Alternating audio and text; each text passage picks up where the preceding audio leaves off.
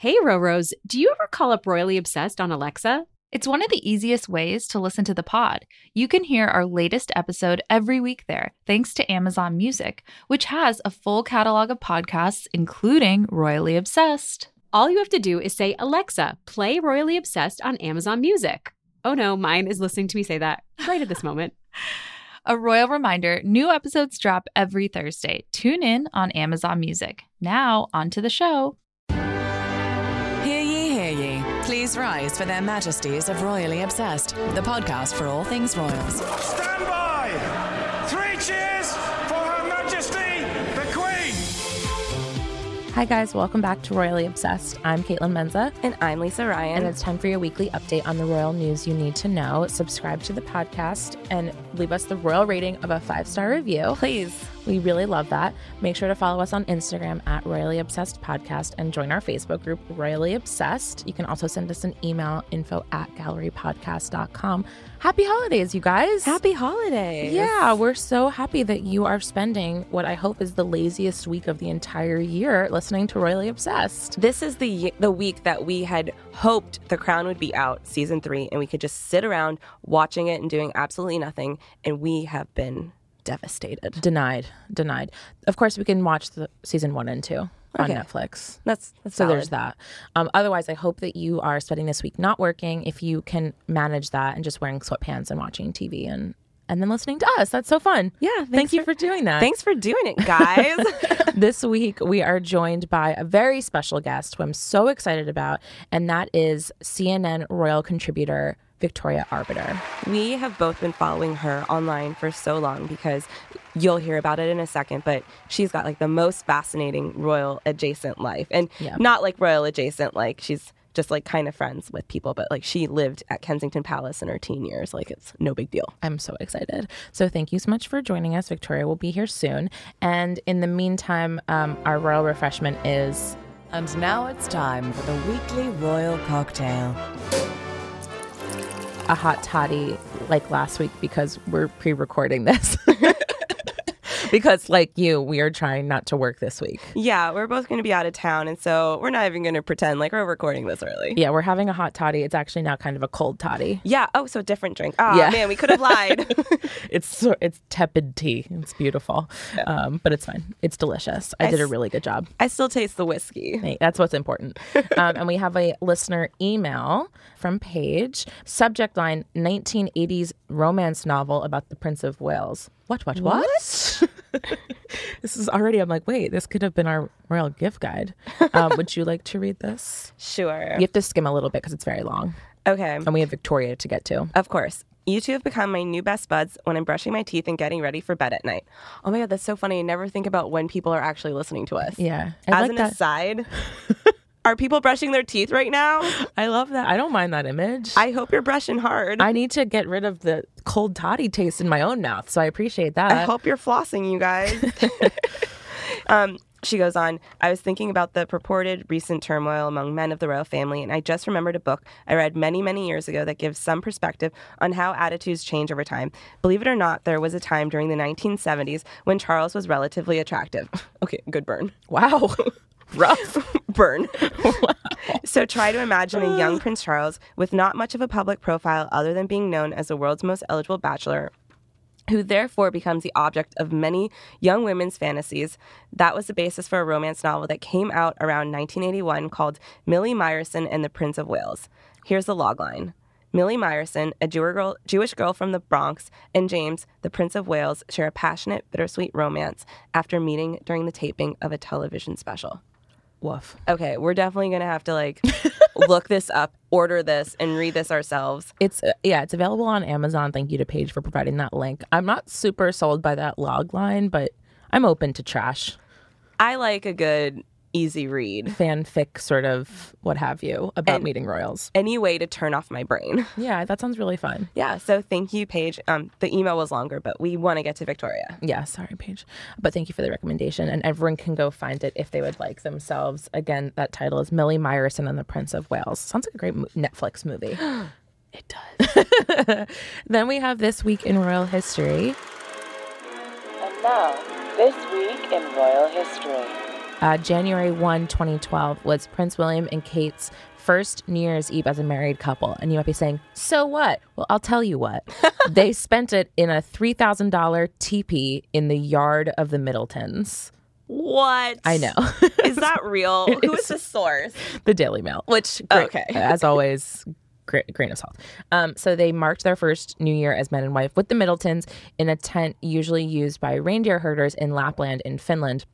It's called a kata, and the teepee-style sort of tent was hired by the events firm that Pippa Middleton ordered it from an events firm. I think it's sort of like a SponCon sort of like the Middletons are party planning people. They have a party planning company. So yeah, they marked their first New Year as man and wife. They spent it with the Middleton family staying in a kata, which is apparently a sort of tent that's used by reindeer herders in Finland. So, sure. That sounds amazing. It sounds like it was extremely cold. Knowing the fancy Middletons and the fact that they are party planner extraordinaires and that's how they made their wealth, I'm sure it was like glamping, like it was heated probably.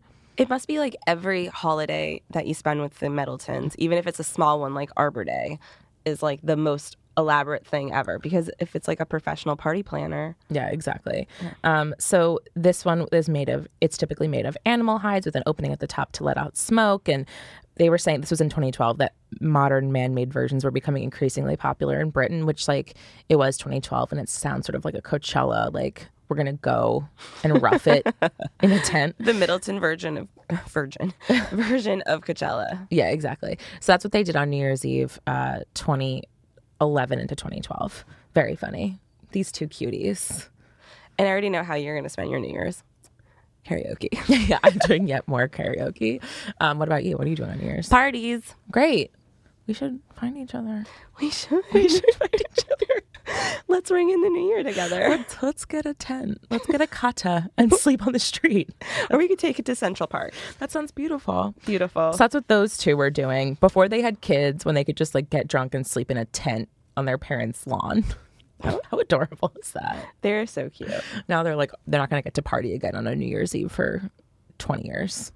Sorry, folks. Sorry. That's how that goes. So that's very fun stuff. And now we get to have more fun stuff. We are joined by CNN Royals contributor Victoria Arbiter. Hi, Victoria. Thank you for being here. Good to be with you guys. Well, we are so excited to have you because not only are you this amazing royal contributor, but you have had such a fascinating royal life. And yes, we are so excited to ask you about it. So first of all, you basically grew up in Kensington Palace. Like, what does that even entail? Well, first of all, we have to correct that a little bit because that's what it's become, that I grew up in Kensington Palace. But you're right, I did spend my teenage years, or the latter part of my teenage years, in Kensington Palace. But it's lovely. You know, you think palace and you think it was gilt leaf walls and tapestries hanging from everywhere. But actually, to keep it real, we were in the old stable block. Just to remind you of your common place in society. But what I suppose was really special about it, and of course as a teenager, I was over everything. It's like, yeah, whatever, we live at Kensington Palace. But it was actually... It's only now that I can sort of look back and really appreciate what a special time it was. And every day offered something different. There would be paparazzi standing around the gates, the driveway gates, and we would try and drive out really fast. Well, not my dad, but me and my friends, and pretend that we were a member of the royal family and hope that we got photographed. Of course, we never did.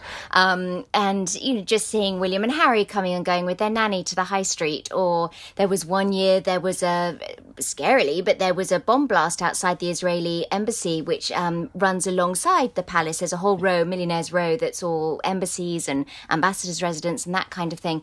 So there were moments like that are kind of little reminders of, okay, yeah, we're living somewhere that's quite tight on security and a little bit out of the ordinary.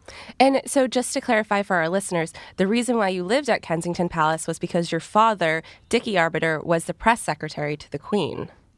Yes, that's right. Well, he had started out as a court correspondent. He was actually one of the very first court correspondents, because it was only really when Diana hit the scene that suddenly there was a voracious appetite for royal news every single day. Up until then, it had all been quite tightly controlled by the palace, and releases would come out. And it was during his tenure working for LBC News Radio that he was invited to join the press office of Charles and Diana, which, of course, he leapt at that opportunity. Wow. And then around the time of Diana and Charles's separation, the office were all brought together and they said, who do you want to work for? We're dividing the office. And of course, you're supposed to show loyalty to the future king. But Diana had been so wonderful, they wanted to make sure that she felt appreciated and respected and loved as well. So he was in a very difficult situation. And right around then, there was the fire at Windsor Castle. And of course, the agreement was made to open Buckingham Palace to the public. So they needed someone to handle the press and oversee the opening of Buckingham Palace. And he was offered that job and he leapt at it. It was like, yes, I'm in. It meant that he didn't have to make the Charles-Diana choice. And that job involved being a member of the Queen's press team as well. So yes, he moved into Buckingham Palace and became one of her press secretaries. And I think he actually absolutely loved that element of the job, because it had been quite difficult working in Charles and Diana's office and constantly having to say no comment to the rumours or poo-poo the rumours or say, no, there's nothing to it, when actually everything was exploding within the palace. Yeah, what a time to be the press secretary. Yeah, really. In the early and mid-90s, that was a tough time.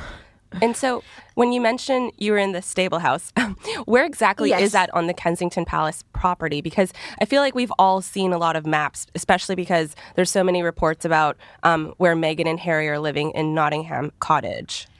Right, yes. So as you go from Kensington High Street, there's a very big fancy hotel on Kensington High Street called the Royal Garden Hotel. And there's a driveway if you're looking at it, there's a driveway on the right-hand side, and that's the main driveway to Kensington Palace. And as you drive up that driveway, the old stable block is on the left, and then you go up further, and then you get to the police blockade to go into the bit where Harry and Meghan, William and Kate live. So in our stable block, at the time, Paul Burrell, the infamous butler, was living there.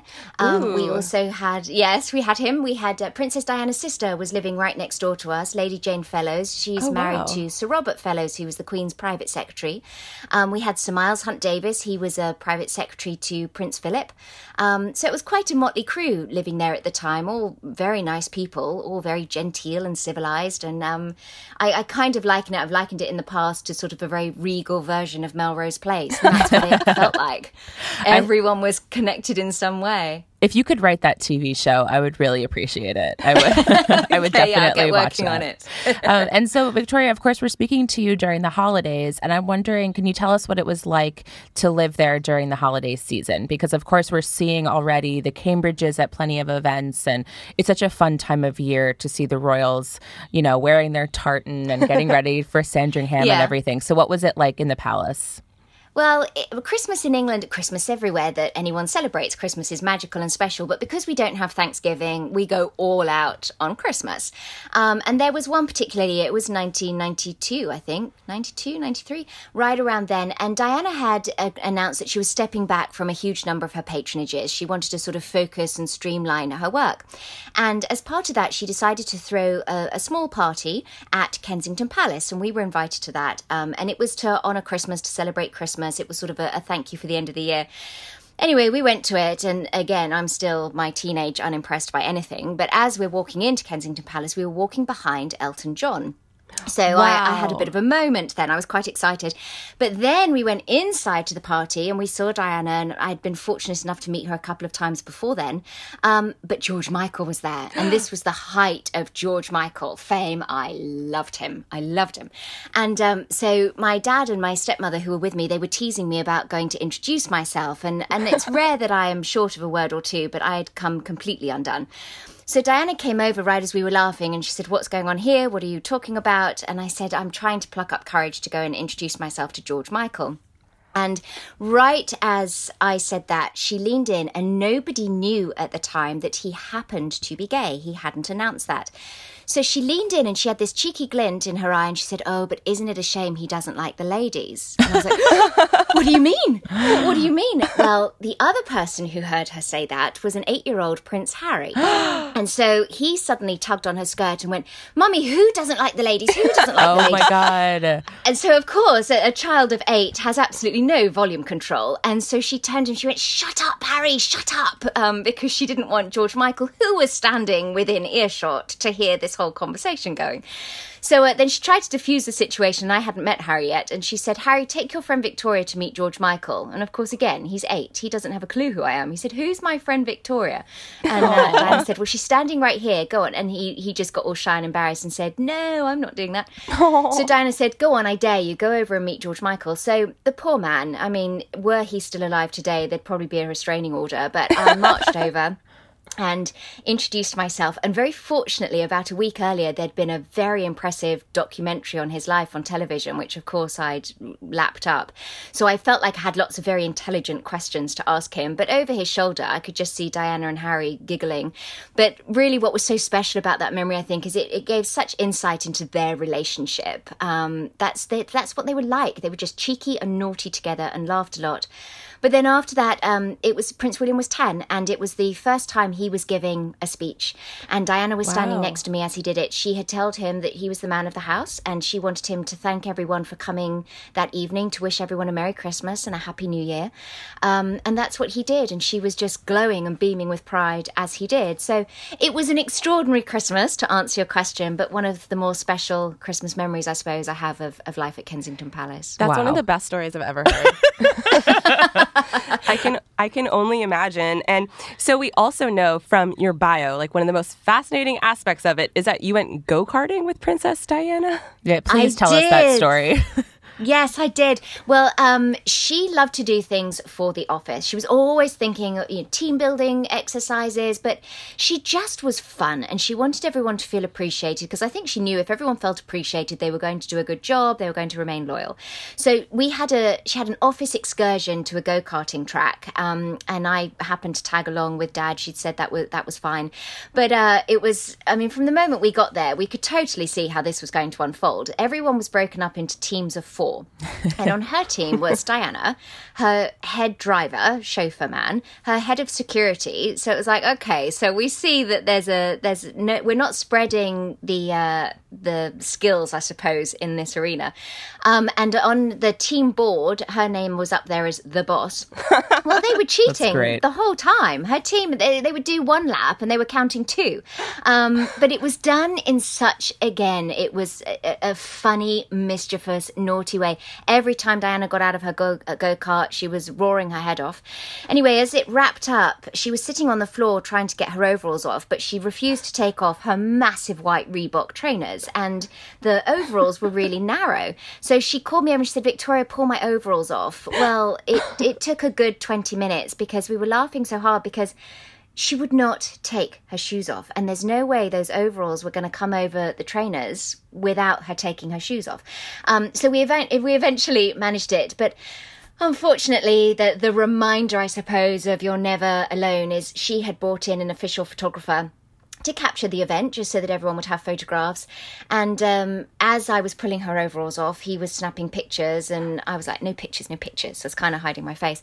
But he sold those pictures to one of the tabloids, and they were printed in the newspaper the next day, which was a really sad caveat to what had been an incredibly special and fun-filled day, because then Diana, you sort of just feeling betrayed again. She's done something nice and the photographer's taken advantage of that. Oh, that's unfortunate. Yeah, that's awful. And so you seem like you grew up in this environment and you have like the perfect kind of insight into the royals, which would make you just an absolutely fantastic royal commentator. But your career took an interesting path. You actually went into acting and you were on a soap opera for a while. So how did you transition from acting into going back into royal life?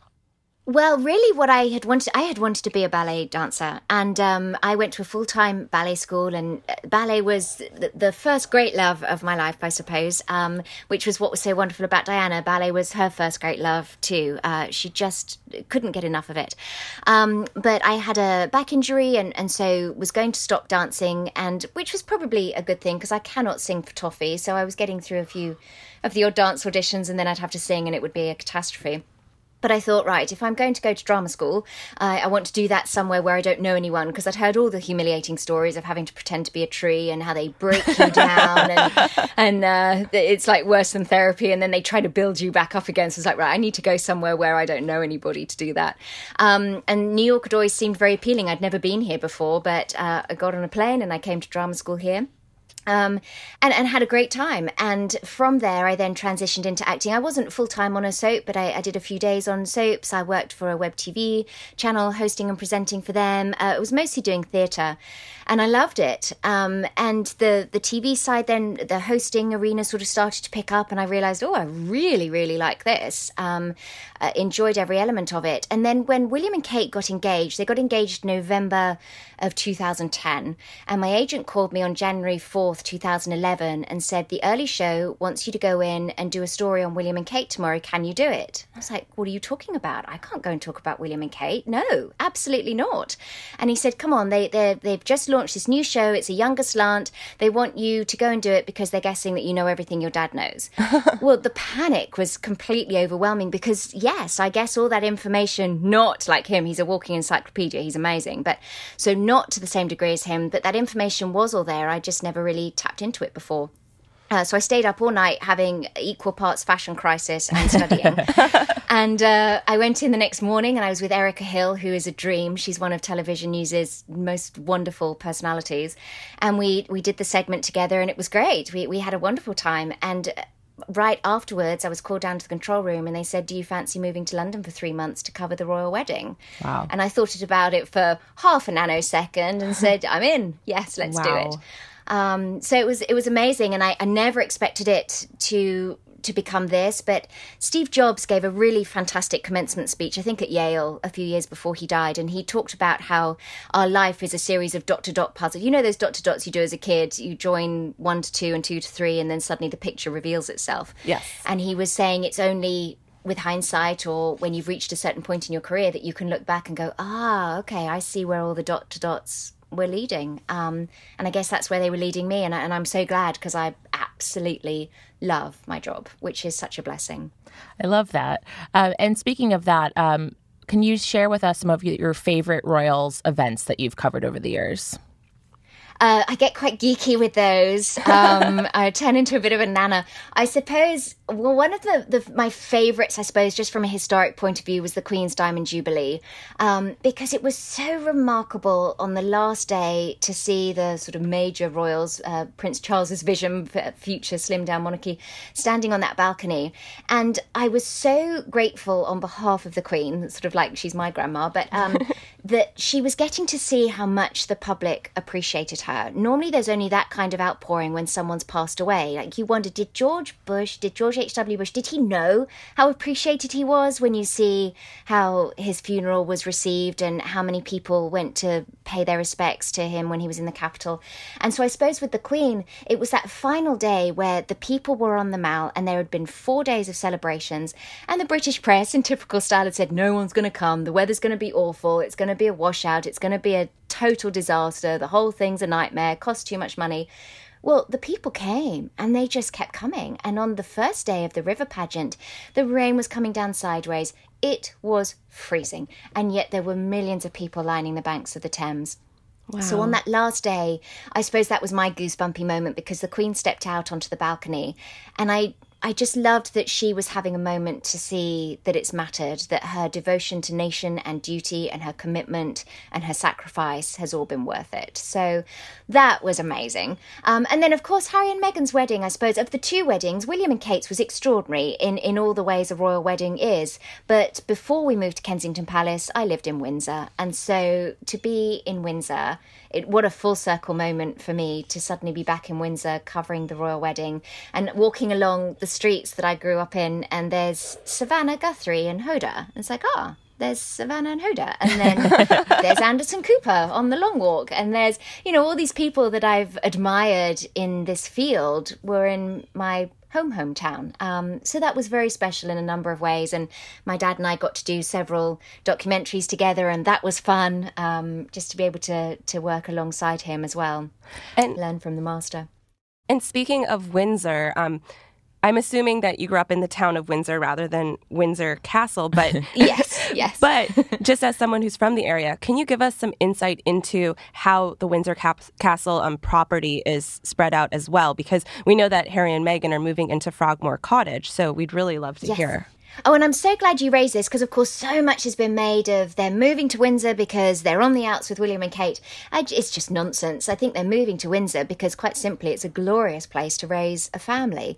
What Windsor offers is all the benefits of town life in quite a small way, all the pageantry and history that's associated with Windsor, but really where Harry and Meghan are going to be is the very best of country life living. So they're going to be in Windsor Great Park, and they'll be just off the Long Walk. So the Long Walk was the major long park road that Meghan drove down with her mother to go to the wedding, and it's where the carriage procession went after the wedding. And off to the side of the Long Walk, in a private gated area, is the Frogmore Mausoleum, where Queen Victoria is buried. Frogmore House is further in. Where they had their reception, you can't see that from any road or anything. And then Frogmore Cottage is within that area as well. So it's free from prying eyes. The paparazzi can't really be waiting at gates because they'd be waiting for hours, days, months, and they'd never capture anything. Whereas at Kensington Palace, you can always be sure that somebody's coming out the gates. You know, paparazzi can get quite lucky at some point. Obviously, there's going to be no shortage of pageantry in baby Sussex's life, but one of the most special things of Windsor was, because of the castle, was every Saturday morning around 10 a.m, 11 a.m, whichever band was in residence at the barracks would march up the hill for the changing of the guard, and you'd be in the supermarket or a coffee shop and you could hear the sounds of the trumpets and the drums in the distance, and it didn't matter the age, everybody would leg it up the high street to go and watch the band coming up the hill. It was very special, and so they would then go in and do the changing of the guard, and then they'd come back out again. So I think Windsor just offers them so much in terms of the type of life they'll be leading. Most importantly, it offers them privacy. But Windsor Great Park is acres and acres of private parkland with deer, with bunny rabbits, with beautiful birds, with just all the elements of a country life that's still commutable to London. That sounds so idyllic. I want to live there. That's so nice to hear, because I think it does clear up a lot of the drama for us of like, who wouldn't want to live in Windsor? Well, that's exactly right. And of course, you know, these stories, they grow from a tiny little nugget. And yes, perhaps there's been a couple of disagreements. William even said when the four of them did their foundation interview together and they were up on stage, and it got a little bit eggy when the interviewer said, "Do you ever have any disagreements?" And then they all laughed. And of course they do. They're real human beings. It's so easy to class royals as sort of two-dimensional figures because we don't ever get to see their more human side. So yes, there's probably been any manner of disagreements, like with any family member, but it would be an awfully dramatic big statement to say, "I'm moving out of Kensington Palace because you didn't agree with this." I mean, that's silly. It's silly. They're a lot more pragmatic than that.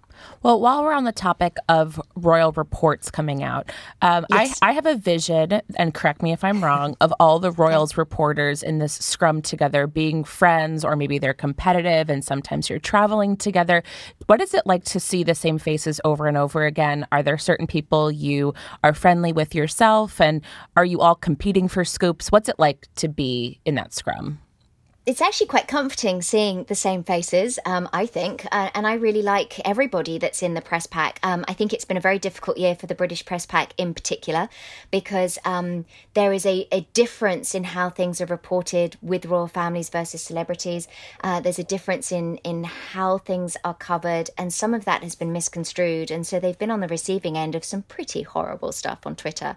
But it's changed dramatically from when my dad was in the press pack. In those days, days, it was all about the scoop. It was all about the friends that were leaking stories from Kensington Palace, Buckingham Palace. They were the friends of Charles and Diana's that were fighting the War of the Waleses through the newspapers. That doesn't happen anymore. And anyone that is close to William and Harry is so frightened of being ostracized from that society, that gang, I suppose, that they do not speak. And right around William and Kate's wedding, everyone was saying, surely there's somebody that's going to talk to us. But nobody would. Absolutely nobody would, because they just didn't want to risk being thrown out of that particular pack. It's a pretty special pack to be a part of. So people are not getting scoops in the way that they used to. So they're relying certainly more on somebody that is behind palace walls, that's been given the authority to give a little tidbit out, but wants to be identified as a royal source. You would never say their name or anything. So Emily Andrews, actually, for the Sun newspaper, got a major scoop. She was the one that broke the story that Harry and Meghan were moving to Windsor. And still, when that came out, she's a lovely person, but she writes for the Sun, and the Sun, sometimes it's more of a tabloid. So where the Telegraph would write something, you'd be like, oh, sure. You're thinking, oh, the Sun, are they sensationalizing this, or is it actually happening? But Emily laid out the facts, and she was proven absolutely correct, because later that afternoon, Kensington Palace came forward and said, yes, they are moving to Frogmore Cottage. Camilla Tominey, she was writing for The Express at the time, she broke the Harry and Meghan story, which was a massive scoop. Nobody could believe that Harry and Meghan had kept their romance secret for such a long time. So scoops of that magnitude that Emily and Camilla achieved are quite hard to come by these days, simply for the reason that nobody talks in the way they used to. But it's a pretty friendly pack. I think everyone respects each other, because without those massive scoops, without the leaks coming from friends, people are still a little bit competitive, but certainly not in the backstabbing way that Fleet Street was 20, 30 years ago. Well, that actually brings me to a sort of a delicate question, and you have such a unique perspective given your childhood and also your job now.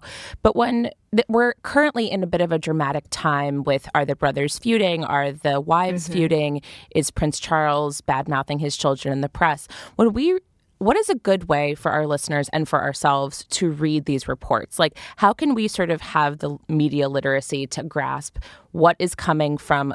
What does it mean when a royal source inside the palace says this? Like, are there ways that you as a reporter can tell when it's coming directly from the press secretary, even though it says it's a source? Like, how do we know what's coming straight from Charles's camp and what is like a maid versus, I'm so fascinated by that, and it's so hard to parse.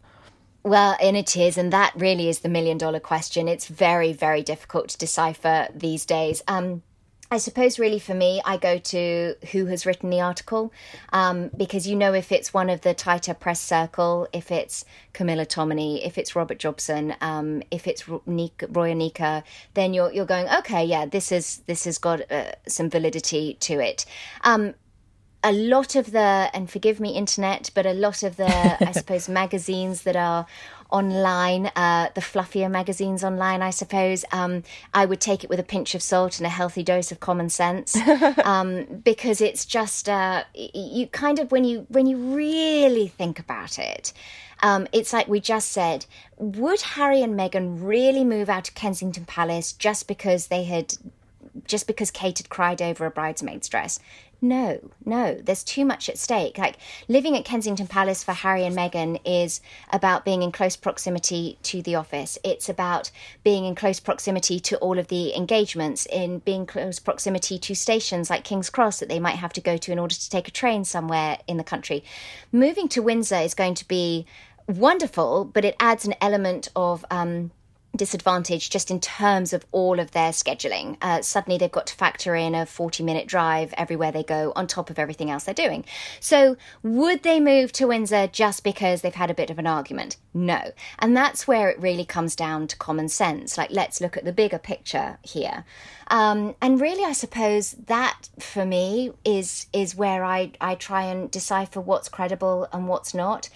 Certainly when the Harry and Meghan story broke, when Camilla broke that, Camilla, when you look historically at her articles, she's very reliable. She's usually spot on. And so that's what I mean about making sure that you're paying attention to who the source is as well. That's a huge part of it. And chances are anyone that's working for one of the reputable newspapers in the UK that has been a royal correspondent for a good number of years, they're going to be, their reputation is on the line if they're making it up.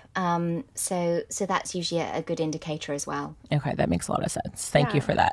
And so just to wrap up, what can we expect from the royals in the next few months? Because it seems like we've got some big life events happening, like a baby Sussex on the way. So what can we expect to see? We do. Well, this year actually was a cracker because we had Prince Charles' 70th birthday. It was the 65th anniversary of the coronation, 2 royal weddings, 2 royal babies. So we had a lot, even in January, just looking ahead to the rest of the year.